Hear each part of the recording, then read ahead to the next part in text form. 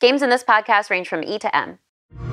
Hello and welcome to the official Xbox podcast, the only podcast coming to you from inside the walls at Xbox. We're actually back in the studio here. Yeah, reunited Tina, also. I know, it's been forever. You were at DICE a few weeks ago. Yes. I've never been to DICE. What is DICE like? Oh, I love DICE. DICE is quite an industry reunion. I think, it was very interesting this year because a lot's been going on in the industry. So everyone's kind of like commiserating, coming together and kind of feeling each other out as well. But it's still always a good opportunity just to kind of meeting of the minds, which I really like. So not really like a lot of other conventions that a lot of people go to where you get to like go and play hands-on with games. There's a little bit more business talk happening, but then it obviously all culminates in an award ceremony too. So that was very nice. Greg, and Stella, as the hosts of that award show, do such a great job. They've got such a good vibe off of each other. Fest. Yeah. I know, definitely, very much so. So it's always fun to kind of just be around your industry peers and be having another moment to celebrate games too. And it is about the people. I think when you're in the industry, it's kind of small. You see a lot of familiar faces, a lot of friendly faces. People work in lots of different places, obviously. Exactly. Sometimes from one DICE to the next, they're working somewhere else. So it's good to catch up and kind of learn from each other too. There's round tables, there's keynote speakers, there's workshops. So there's just a ton for people to do on a professional development level too. And here on today's episode, we'll be catching up with a few folks as well from Minecraft and from Microsoft Flight Simulator, which has this amazing Dune sort expansion of drop, play. yeah, which like getting to live in that world is really cool with that movie coming out soon. Plus free DLC. Hard to argue with that. It's true. Yeah. It's the price is right on the that price one. is right.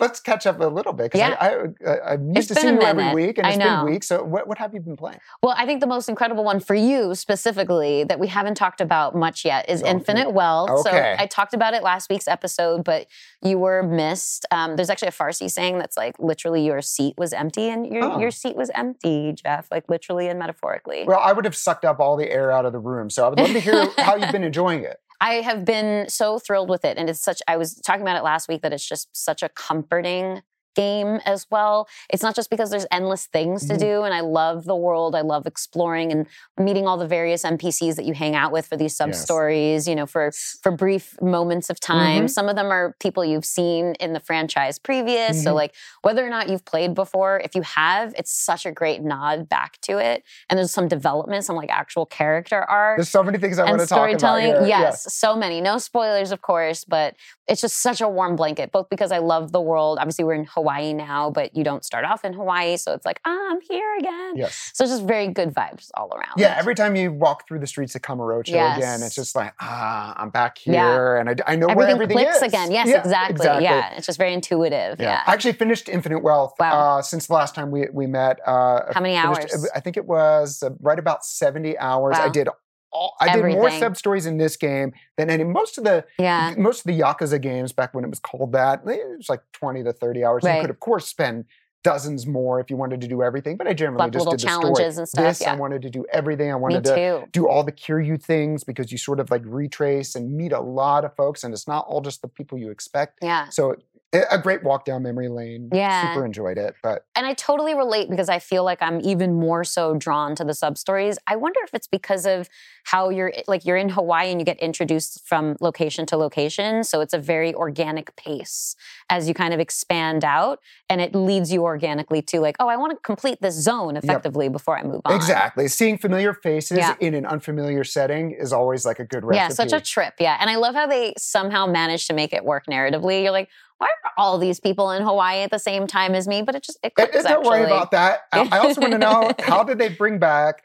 the diaper gangsters? I was thinking of exactly that one. And I almost cried. Yeah. There's so much depth there. Yeah. All right, shocking amounts. No spoilers. No spoilers, but that was amazing. And you got incredible. into Pal World as well, right? I did, yeah. So I really love an opportunity to hang out with long distance friends and have a good multiplayer experience, especially cooperative in this way, because you can play it in different ways. You can be obsessed with the kind of base building. You can be obsessed with collecting all of the creatures, the pals, or you can be obsessed with like just pushing on from challenge to challenge, like dungeon and raid, and figuring out like what the new environments, what the new pals are from there. So it clicks in a different way for everyone, and I think it works really well if you have someone who's like a partner who's very good at the base building while you're kind of like going and fetching resources while they're like busy. So there's just a kind of really nice dynamic between the multiplayer experience, I would say. Have you played it yet? I have, and Okay. and actually, and millions more. I think we had an Yes. announcement a few weeks ago about how many people played, and it's been updated Basically already. everyone, I think. It was like It every seems that human way. being on the planet. Yeah, so congrats to Pocket Pair on Yes. like an unmitigated success story. Incredible. Which was, Yeah. came out of nowhere. Really just and- clicking with people. Yeah. Exactly. Mhm. So just wanted to talk about a couple of games Yeah. real quickly. So I was out touching grass last week, but I traveled with my Asus ROG Ally, which I go everywhere with, and Yep. it's like maybe the best thing I've ever bought. So I spent a lot of time with Persona 3 Reload, which plays Nice. perfectly on that. I'm maybe like 40 hours into it. I don't replay games a lot. It was a great discussion on Friends Per Second podcast, which is one of my favorites this week, about like, do you go back and play things? And a lot of times I like to leave like memories in the past and leave them intact. But with Reload, it plays the way I thought it played, even though looking at videos, it's so modernized and looks so much better. It's a story worth playing through again, as far as I'm concerned. And I'm just really, really loving that game. Also got into A Little to the Left, which is on Game Pass. Of course, Persona 3 Reload is also on Game Pass. A Little to the Left is, have you played this game at all? I or seen haven't. anything? I'm intrigued to hear about it. Okay, though. so this is a game that's just like, oh, you look at this and, oh wait, that should be over there. Finding patterns in everyday life. So to give an example, there might be just like a group of pencils laying down, and then you're like, okay, and then you realize, wait, each one of these pencils has like is a little more sharper than the others, and you arrange it in that pattern. I need it's like, order with my pencils. and it gives you a star, and then it's like, wait, there was actually another way to arrange this, and then you look at it, I'm like, oh. Well, actually, all the colors of the pencils, if I could put them in sort of rainbow order, oh, that was another star. Yeah. And then actually the eraser tips are different. So certain things are very simple and it's just straightening little things, and other things it's finding patterns and bringing, I guess, order to chaos. Yeah. And it's just kind of... Sounds very meditative. It can be. Yeah. And like you finish some of these puzzles in 15 seconds and you just go through and there's dozens and dozens of them. It's on Game Pass. Check it out. I would say if you like something like Power Wash Simulator, where it's just like kind of like therapeutic. It's like oddly satisfying. Yeah, or you enjoy virtually cleaning versus actually cleaning. Oh, yes. A Little to the Left is very much going to be up your alley. I would call it cozy gaming as well. Yeah. So it Tis the definitely, season, too. Hit a lot of those different chords. And then I downloaded a demo that I've been hearing some good things called Unicorn Overlord. This is a game that's coming out next week. This is my next favorite game. I can tell you that right now. So the demo is very meaty. Kevin Kenson, who's a great influencer, worth watching on YouTube. So he mentioned it took him 7 hours to beat this demo. I'm probably about half this much. So this game is made by Vanillaware, which is a pretty storied developer. They made Odin Sphere and Muramasa, was it Demon Blade, and a number of other games, Dragon's Crown, that have never appeared on Xbox. And so this is their first game ever on Xbox, and it also draws from a lot of inspirations from games like Fire Emblem and Ogre Battle 64, all their games that have never been on Xbox. So this is a really like unique experience for Xbox players, and I highly recommend you check it out.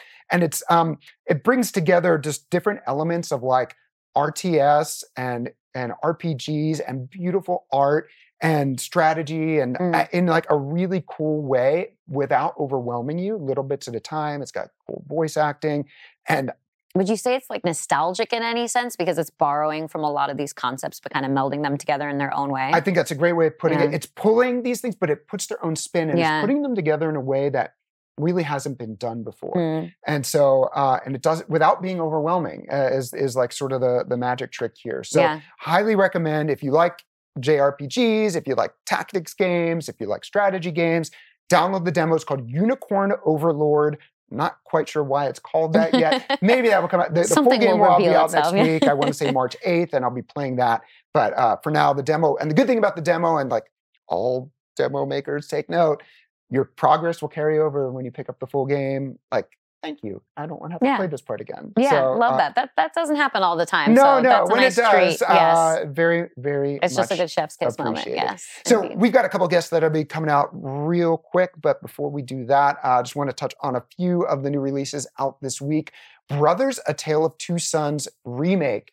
Did you ever play the original game of this? Oh, yeah. Incredible. And like, what a good excuse to revisit. Or if you haven't played it yet, like have a good excuse to play in the modern era.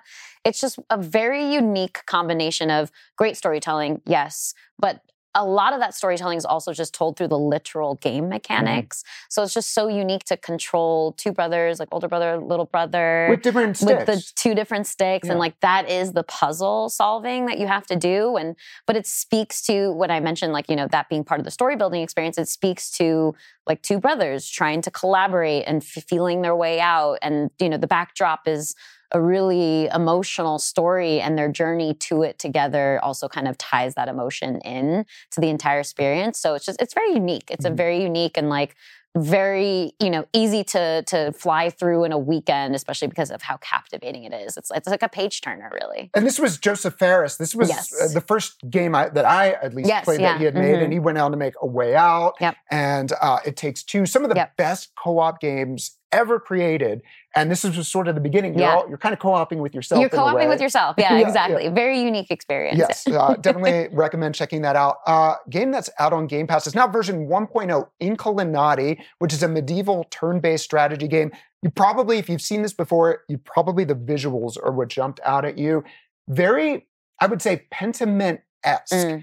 And I guess we're not the only ones who noticed that, because the folks that make Inculinati managed to get together with Obsidian, and there's actually now some crossover. So it's like sort of based on medieval manuscripts and has that 2D like hand drawn. I think you actually see a hand draw in this game. Or like stomping out. And Andreas Mahler, who's sort of the main protagonist from Pentiment, has been brought into Inculinati, and then some of the sort of drawings from that have been put in as like sort of marginalia, I think is the word, into Pentiment. So the idea that we'd have two games sort of with some overlap here that sort of draw upon that sort of artistic style and source and setting, together. Working together. Very good collaboration. Makes a lot of sense. Very different games, it should be said, but both are in Game Pass, so play them both.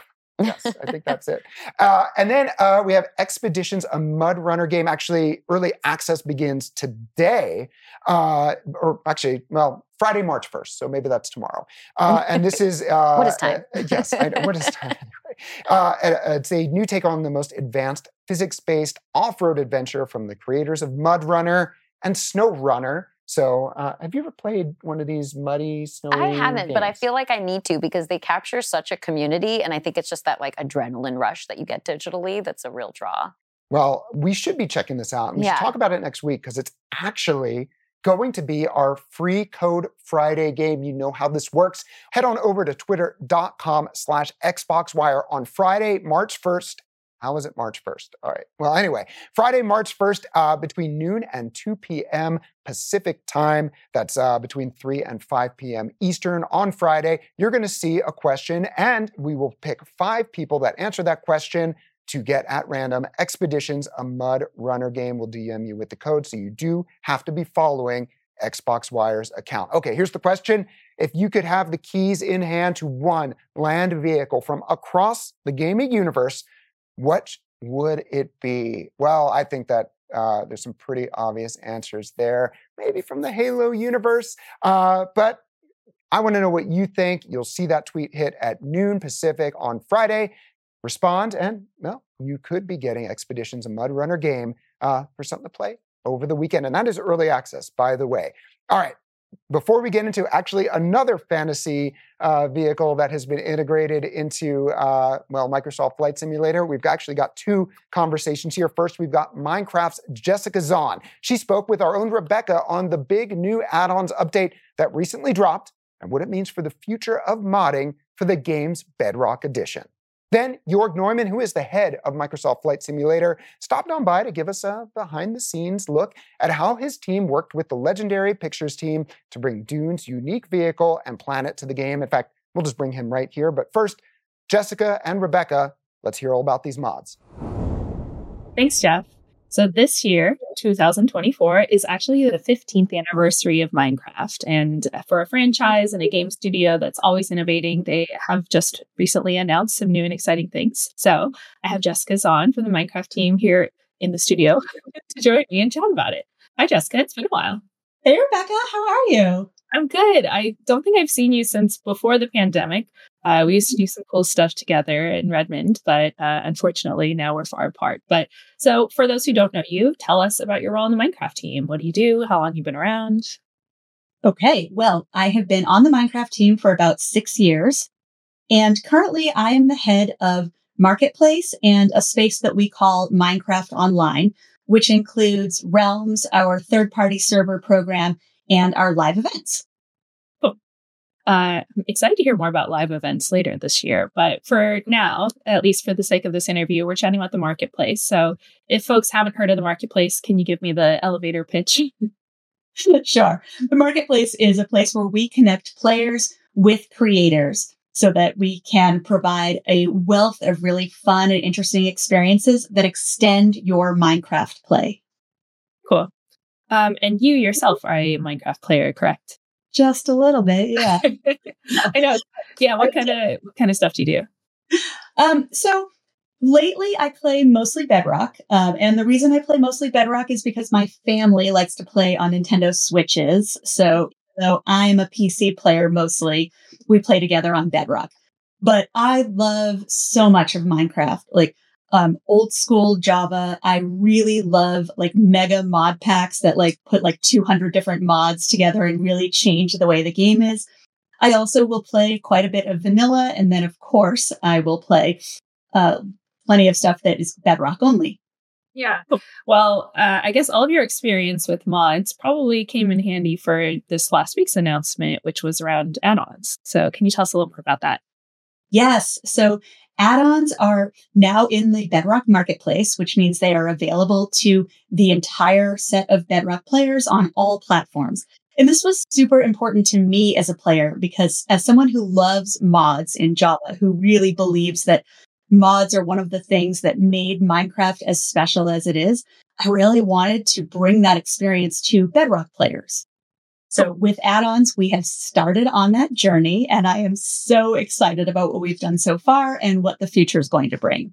For sure. Yeah. I mean, mods are such an like integral community aspect of so many games. Like Skyrim also has like a pretty incredible modding community, and Minecraft mods. I mean, we've seen what awesome things have been created in the past. And correct me if I'm wrong, but add-ons actually, there was some version of add-ons that's been available for a minute, because I remember, I think it was with Jesse back at E3, and like, I don't know, many, many years ago, we actually demoed add-ons to reporters a long time ago as a way that you could like customize your gameplay, but it was kind of complicated back when he demoed it. Like you had to like save it to this folder and then access it this way. And maybe it was PC only. So that's changed now, right? Like it's a lot easier.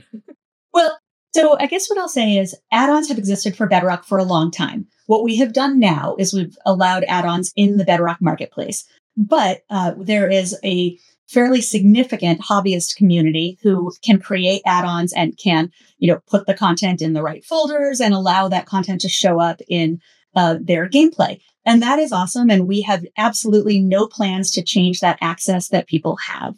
What happens is, though, some consoles don't allow us access to the file system. So add-ons didn't work for all players on all platforms. And that was something really important to us. But when we allow it in the marketplace, we can reach all of our console, all of our mobile players, as well as our PC players on Bedrock. Yeah, I know, like just having worked on Minecraft also for many years, I know how important it is. Like if we release something on one platform, ideally we can release it on all, so that there's kind of like that player parity across, all the different like devices and stuff. So then from the player perspective, like how does this change their gameplay? Like what does it look like if I want to start trying add-ons? So an add-on is a piece of content that you can bring to any world, either a new world or an existing one that you have. If you bring it to an existing world, you will not be able to earn achievements in that world. And we've heard lots of feedback from players that, they are disappointed by that. But the fact is an add-on could be super overpowered and, could allow you to make progress in the achievements faster than maybe the gameplay expected that you should. But what it means is basically that you can create a customized experience for yourself in Minecraft. And it's super, super fun. I've been mixing and matching add-ons for the last few weeks. I'm playing in a world right now that has 10 add-ons and wow, so much fun. Okay, so yeah, so you can layer them on top, right? Like I could do the furniture one, and then I could also do like there's a really cool computer one, I think by Jiggerbov. So you can have like multiple add-ons within the same world. Mm-hmm. And that's what's so complicated about delivering this as a feature to players in the Bedrock Marketplace and why we hadn't done it before. Because we do have this promise that, if you are able to take an add-on to a world, to an existing world, that your world is still going to work, that things are going to, work as you expect them to. And if we let you layer multiples, then we have to have a lot of sort of rules about how these things might interact so that one creator can't make a thing that, let's say, removes all sticks from the world and another creator makes an add-on that requires sticks. And these are things that mod pack makers in Java have been able to sort of reconcile. And we needed to do it in a platform appropriate way for Bedrock so that we can allow add-ons to be created, allow you to add them. Removing add-ons from your world might result in weird experiences depending on what you remove. But, to be able to layer these things together and really create the experience you want to have was super important to us. Yeah, I feel like the more that I have learned over Minecraft over the years, I think someone described it as like deceivingly complicated because it looks so simple to the user, but in reality, everything that the team is doing, there's a lot of like thought and development behind it. I mean, for a game that's already been out for 15 years to be able to like customize the gameplay with different like layers on top of like in a world that they've already created, like that's a pretty massive undertaking, I think. So that's pretty cool. And to continue to add on to a world, like there are people who have worlds that are really, really, really old, right? To continue to add new content to those worlds and have everything work as expected, to continue to add new platforms, new capabilities. Like, Minecraft is huge. There's a lot of stuff in it that, not everybody does all of the things in it. But then with add-ons, you can sort of, really create the experience you want to have. Yeah. Well, tell me more about this most recent batch of add-ons. Like, do you have any favorites, any standouts for you? I think there are two that I'll call out as being my absolute favorites. The first one is called Naturalist by Starfish Studios. And the reason I love it, it adds like about 100 new mobs to the world. And you just like wander around and you find these mobs and they're super cute. And then you find these weird behaviors that they do. So here's an example. Started a new world and I found some berry bushes, which are really great for early game fuel, right? Like for food. So I take them back. I plant them around, the little hut that I'm building. And all of a sudden I've got bears. And I'm like, why do I have all these bears? Like brown bears, black bears. And I'm like, what is going on here? And then I realize when I go over to like pick some berries, the bears grab the berries and eat them. And they end up with like berry juice all over their face. Wow. And I didn't expect it. I didn't know to expect it, but I was just like, oh, that is so cute. Yeah. That's really cool. So it's not just visually, it's the bears. It's like the bears also have this new behavior with them too. Yeah, exactly. And then another time I, early game found a village and I go in the village and I kick a villager out of a bed so I can sleep and make it day.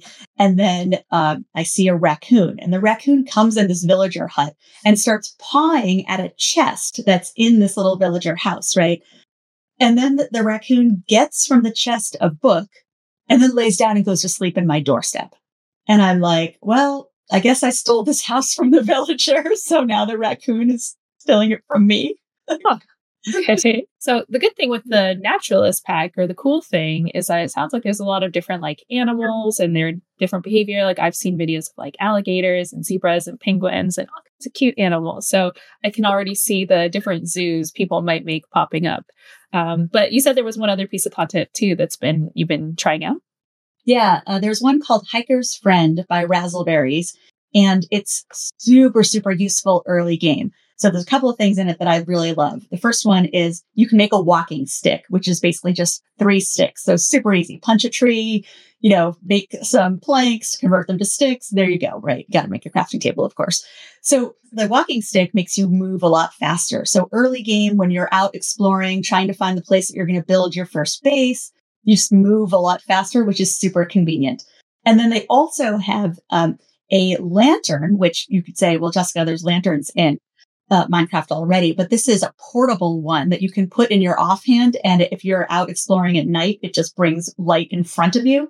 It will not keep the mobs away, so you still have to be careful, but you can have portable light, which is cool. And then the last thing I love that's in that one is a sleeping bag, which it's great to have a bed. You have to have a bed early game, make it be day. But if you're out exploring, you can bring this sleeping bag and it basically just forwards the time so that you can move from night to day. It won't keep the phantoms away, but again, it's just so helpful in exploring.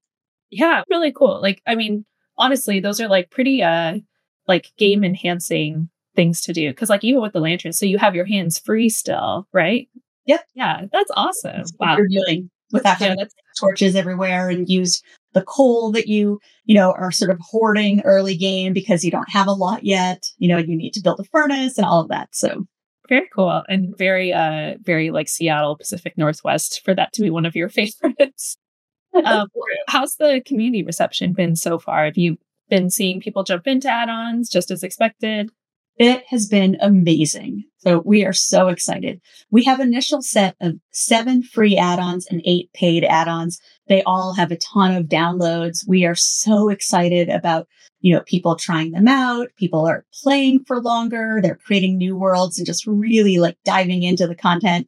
Seen a ton of YouTube videos where people are, testing them out and seeing, what they're all about, comparing them to some Java mods. And a couple of them are, recreations of, important Java mods into Bedrock by the people who made the Java mods. And I'm really proud about that they are part of our marketplace partners and that they chose to bring some of their really special mods over to Bedrock as an add-on. Very cool. So, and I meant to ask earlier, is anything changing for the Java modding community? Are add-ons coming to Java?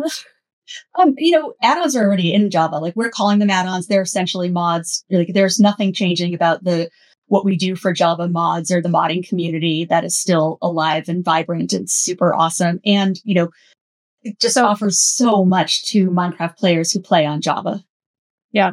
Well, I have to say the Spark Pets has probably been my favorite one that I've seen so far. I mean, anything with pets and costumes, I think there's a clip we have of a cat with a little lobster or crab hat. Oh, so cute. But so what's next then? I mean, you mentioned we have this kind of batch of 15 add-ons right now. So there's more coming soon. Yeah. So this was our pilot or the beginning of our pilot where we're sort of putting these things out there, seeing, what the community reception is. What do people do? Do people stack lots of them? Do they create different worlds for each so that we kind of know what software we need to develop next, what platform functionality we need? I know that for me, I set up a world, I put in all the add-ons I wanted. And then I was like, hey team, I need an add-on that does this, and this. And I started looking at the add-ons that our partners have started to submit. And fortunately, all the things that I want are coming soon. So we'll have, I really want intense farming. I want, there's a few old school farming add-ons for Java that I love. There's also a bunch of Java add-ons or Java mods that are about genetics and bees and forestry. And I love all of those. And I really want to see those things in some form come over to Bedrock. But next, what we have is we will be releasing more add-ons from more partners over the next few months before we get to what we would call a GA, where all of our marketplace partners will be allowed to submit add-ons to the marketplace. They'll go through our normal content review and quality assurance processes, but that will be a new content type available to all of our partners. Awesome. So, well, as soon as some really strong cooking add-ons pop up, can you just let me know? Well, I was playing with one last night. There's one. Awesome. Okay. It's super fun. Yeah. All right. Well, this has been an exciting couple of weeks for the Minecraft team. Thank you for joining us. And back to everyone in the studio. Thanks, Jessica. Thank you. Well, look who snuck in while we were talking about games. Maybe parachuted in. We got to fix that hole in the roof. Jörg Neumann, the head of Microsoft Flight Simulator. How you doing, man? I'm doing awesome. You got a little bit of jet lag, right? You've been going all over the place. You know, I'm on flight sim. We don't have jet lag. We fly everywhere. But no. It was, a little bit of jet lag. So you've been really promoting this amazing collaboration between Microsoft Flight Simulator and the new Dune movie that's coming out. Like, what's it been like? I've seen some video. You've been rubbing elbows with some A-listers. Oh, here. It was so cool. So I got to go to the premiere of Dune in London, and I don't go to movie premieres often, but it was so much fun. Neither do I. It was more like a concert. There's like thousands of teenagers screaming. Why? There's Timothée Chalamet, right? Everybody's sort of sweetheart these days. And it was so much fun. We had this awesome display of an ornithopter, and everybody who came in sort of looked at it, and obviously it was playable. So my favorite things were like a personal hero of mine came over, Hans Zimmer. Oh, okay. Who's the composer, yeah. Exactly, composer of like Lion King and Gladiator and those sort of things, and Dune. And he's German like I am, so we chatted in German. I said, "Hey man, do you play games?" He's like, "Yes, I'm a grandfather. I have to play games." So I was like, "Hey, come on in and play." And he was so enthusiastic and flew straight into the rock tower. And he's like, "Oh my God, I broke it." I'm like, "You're fine." And then Timothy actually came over before the movie started. And I don't know if you know this, but back a long time ago, he was a modder. Oh, yes, we've heard all about this. Mod Controller 360 Yep. was his channel, right? So he knows everything about games. I didn't have to explain anything. He's like, "Oh, just give me this thing."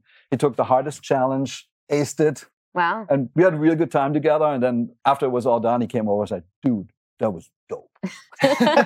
Which was like, that was great. And then we watched the movie, and I can just say, the movie is excellent. If you love science fiction, if you love Dune, it's really, really good. Been hearing some good Would you things say about the movie was dope? Really, I mean, that's high Dope. praise now Excellent. that we know that's Timothée Chalamet's brings. Yeah. You had to return the favor, right? He gave you the compliment. Exactly. So when Top Gun came out, was it last year or the year before? The first thing I did when I got back was actually just jump into Microsoft Flight Sim and try to hit Mach 10 and fly across the US in like 10 minutes. It was really cool bringing that home to me. And I love that you're doing this again with Dune and bringing something completely out of the world of fantasy into Microsoft Flight Simulator and doing it for free for everyone who has access to Flight Sim. So can you talk about like what is in this Dune expansion? A lot. I mean, obviously, at the center of it all is the ornithopter, which is this fantastic flying machine. Frank Herbert, in the books, he writes about it, but it's not really the centerpiece, right? He says it sort of sustains flight by flapping its wings. That was okay, it's kind of like a bird. And then he also said it can hover. That's really all we had to go by. And I don't know if you know, but like there were like older movies in 1984, there was a movie and stuff. Mm-hmm. They really weren't paying much attention to the ornithopter. This particular crew, Denis Villeneuve, I think, told his team, this needs to feel real. This needs to look real. There's an interview he did. He said, my mom needs to believe that thing can fly. So I got to work with the production designer of the movie, and we can maybe chat about this later. So we have the ornithopter, one of the most maneuverable flying machines ever imagined.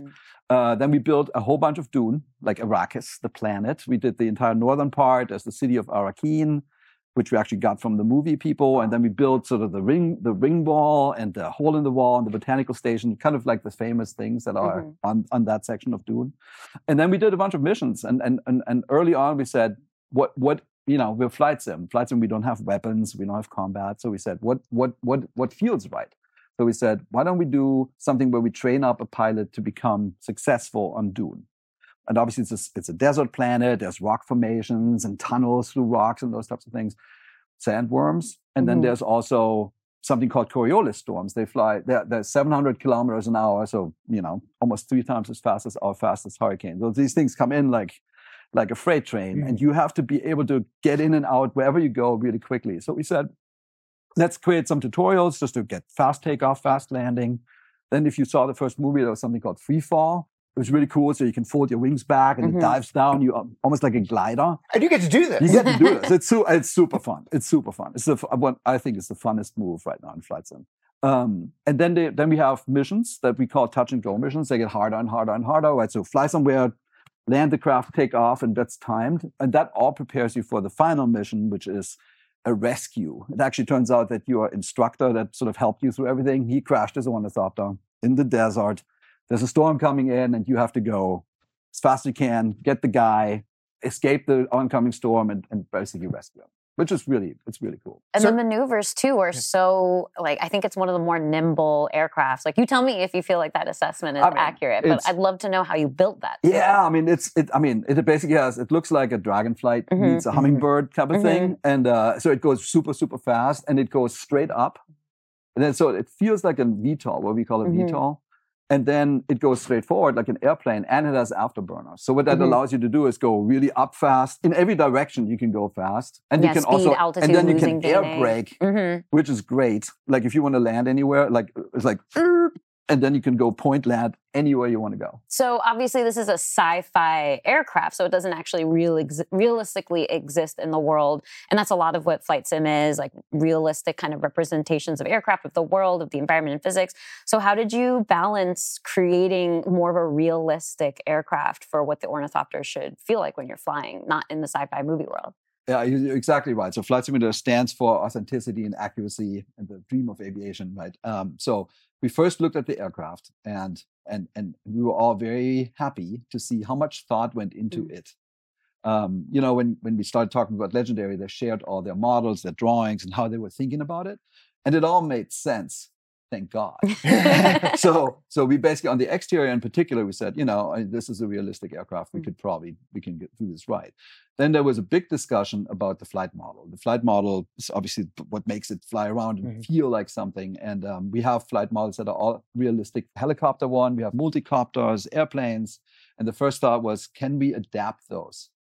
And when we looked at the movie footage and what we really needed to do, there was no way we would have done it justice. So his name is Andrei Zolomikin, is the flight model programmer, famous guy in our section of the industry. He basically said, let's just make a custom flight model. And that was trying to find the right balance between a realistic one and an empowering, a little bit more arcadish one, and ultimately to make it fun. And I think that's what we got. I think from what I've seen, there's obviously hundreds of thousands of people have already played this, and the feedback has been great. So I think we did the right job. I think like we were just talking about how nimble it is in general. Like you can gain altitude, lose altitude, and speed so fast. And I've been seeing people pull off these crazy nosedive moves and then coming back to a nice hover. And it's just really incredible to see what people have been pulling off. But I'm curious, because I imagine you've probably looked at a lot of what the community's been playing and clips online and whatnot. Like, what are some of the fun things that you've seen come out of other people's footage of playing around with the ornithopter? I start with what I did. So I obviously I flew everywhere you could on Dune, and then I took it to New York. New York City was my test bed. And so you can take the ornithopter out of Arrakis and you can put it in the real world. Yeah. And it's so much fun. We call it free flight. And so I basically flew through the avenues, and then at some point or another, I did my landing challenges on random skyscrapers. And then at the end, I said, I'm gonna land on the flame of the Statue of Liberty, and I did. And then I went online, and how people are. And so 20 people before you had done it. I haven't seen one of those, but I've seen one where somebody's landing right on top of the Cheops pyramid in Egypt. There's somebody who did that on the Redeemer in Rio de Janeiro, and it's just, people are having a blast. And as I said, it's so much fun because you can stop anywhere. Right, a plane typically takes you forward, and you have to plan your landing. Here, you can just like air brake and go wherever you want. It's very immediate. It's very immediate. So when I think about Microsoft Flight Sim, I played on day one, and I was, I'm a controller player. I don't have a throttle and a yoke and all of the pedals and all the different things that we know a lot of people have and that are super into it, and it's very impressive. And I will say the first time I played it was so embarrassing. I couldn't take off because I didn't realize there's like a parking brake that you have to. I'm in. Safety first, Jeff. Right. Well, it's true. Yes. Do not put me behind a plane. I shouldn't even be driving here. But what I've really noticed, I loaded this up last night and I played through the tutorials. Is the sim has come very far in terms of bringing along noobs like me who should not be behind the wheel or in the cockpit with. Actually, we're going to show you. The first thing you do is you actually you unfold the wings, and it's like, just push right on the D-pad, and it does that. And so, can you talk about how you're bringing along people now, and how I'd imagine this extends to other parts of the game who haven't played before but want to dip their toes into flight sim without being overwhelmed? Yeah, I mean, that was one of those main things. So obviously we have what we call the core simmer audience. Mm-hmm. A lot of those folks, it's their main hobby. It's many times the only thing they Mm-hmm. play or sim, and they want authenticity. They need the controllers, Yeah. and then they want to have full control. They fly a lot of them fly with VR, which is, by the way, amazing. But then we've met a lot of people that we call more casual simmers or digital tourists. Like we have this digital Yes. twin, and people, I think it was very unexpected. Like people literally just fly to look at the world. And for them, it was overwhelming. So we said, we need to have assistances. That's what we call them, which is kind of similar like in the real world. If you ever take a discovery flight, which is the first thing you ever take, I mean, they put you behind the wheel and say, why don't you take off? And they let you do certain things. And the instructor figures this out, how what you know and what you don't know. Mm-hmm. And they do a bunch of stuff for you. And that is the same exact approach we've taken, which is let people opt in. Let them learn slowly. And so, and a lot of people initially, they're totally new. So you just give instructions, do this and do this, and then they feel empowered, get more and more comfortable. And that's how I think we got to so many more people beyond flight simming. And I have to say, because simmers matter greatly to me, they've been so gracious to what I call newcomers. They explain it all. They sit on the forums and explain, here's how this really works. If you really want to become a simmer, you have to think about it this way. And I think that's a beautiful thing. Like we brought in a gamer audience, an Xbox audience. And I think I see it also in the behavior. More and more of them are staying inside flight sim and are having a great time. And I think it's because we're helping them on board. So if you're someone at home that's like, hey, this looks cool, but I'm overwhelmed by flight sim, I got to tell you, just a controller, it worked great. Within seconds, I was taking off. I did the dive maneuver, and this is how I know It's you fun, did right? a custom thing. You wouldn't do that in a chopper.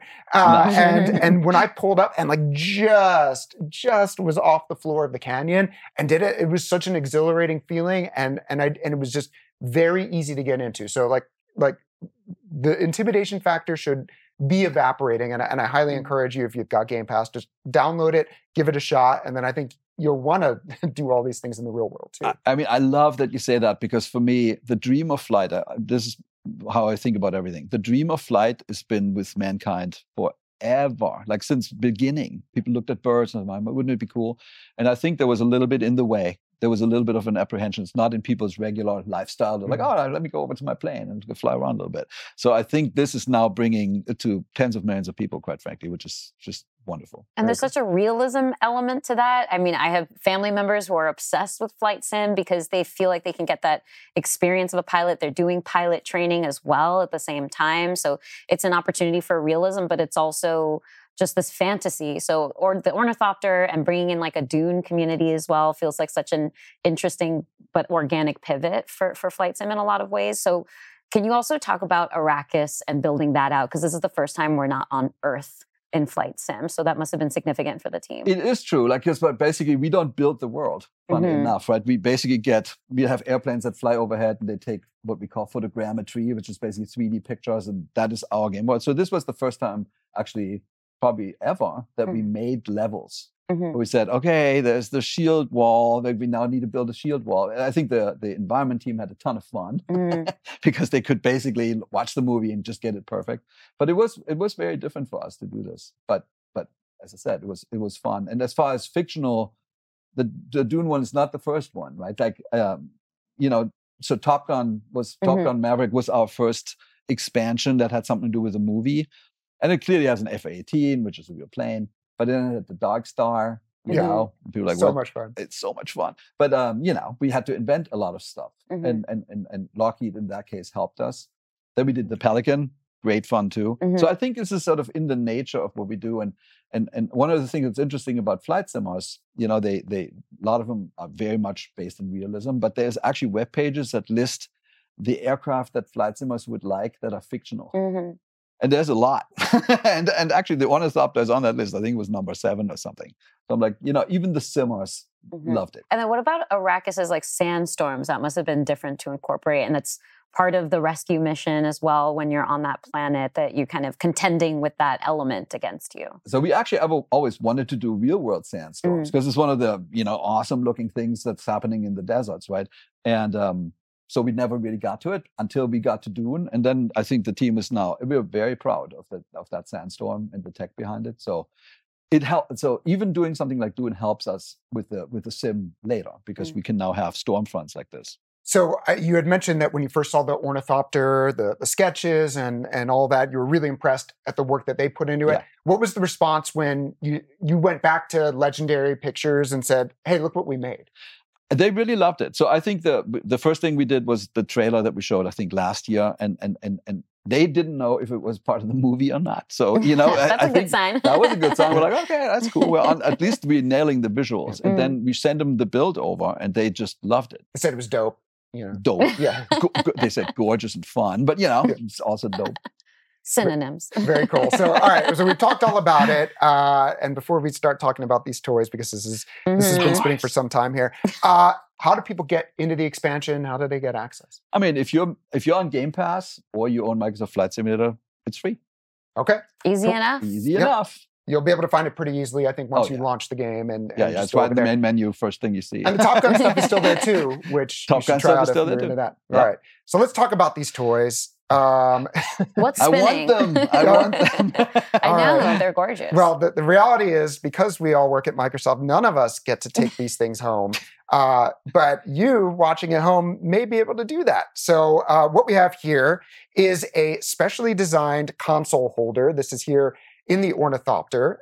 It's inspired, of course, by the Ornithopter, and it captures the vibrant colors of Arrakis' sun, planets, and sand. And what's that riding shotgun here?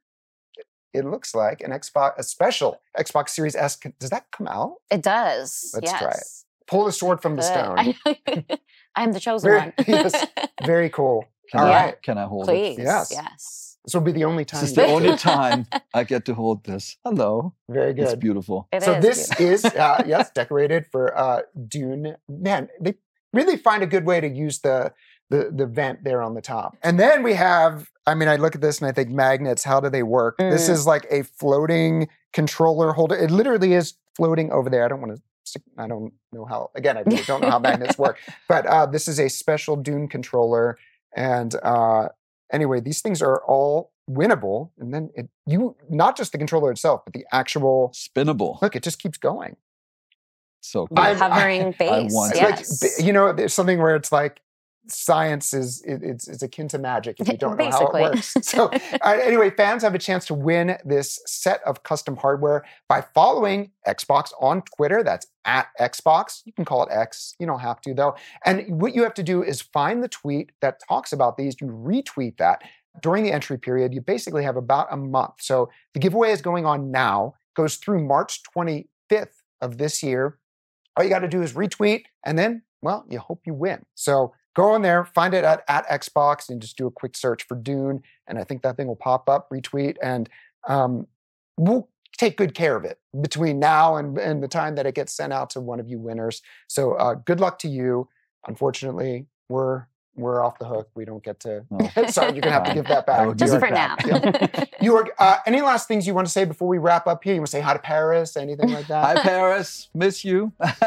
No, I think you should check out Dune. It's super fun. And thanks for having me. It's wonderful to see you. Thanks for coming back. We are Great always to have you. happy to have you here. If you're here at the end of the show and you're wondering where's Free Code Friday, you don't skip to the end of the show. We talked about it half an hour ago. So you're going to have to go back and watch the show, and then you'll see Free Code Friday. But for Tina, for myself, for Jörg Neumann, thank you again for joining us, and we will be back here again next week.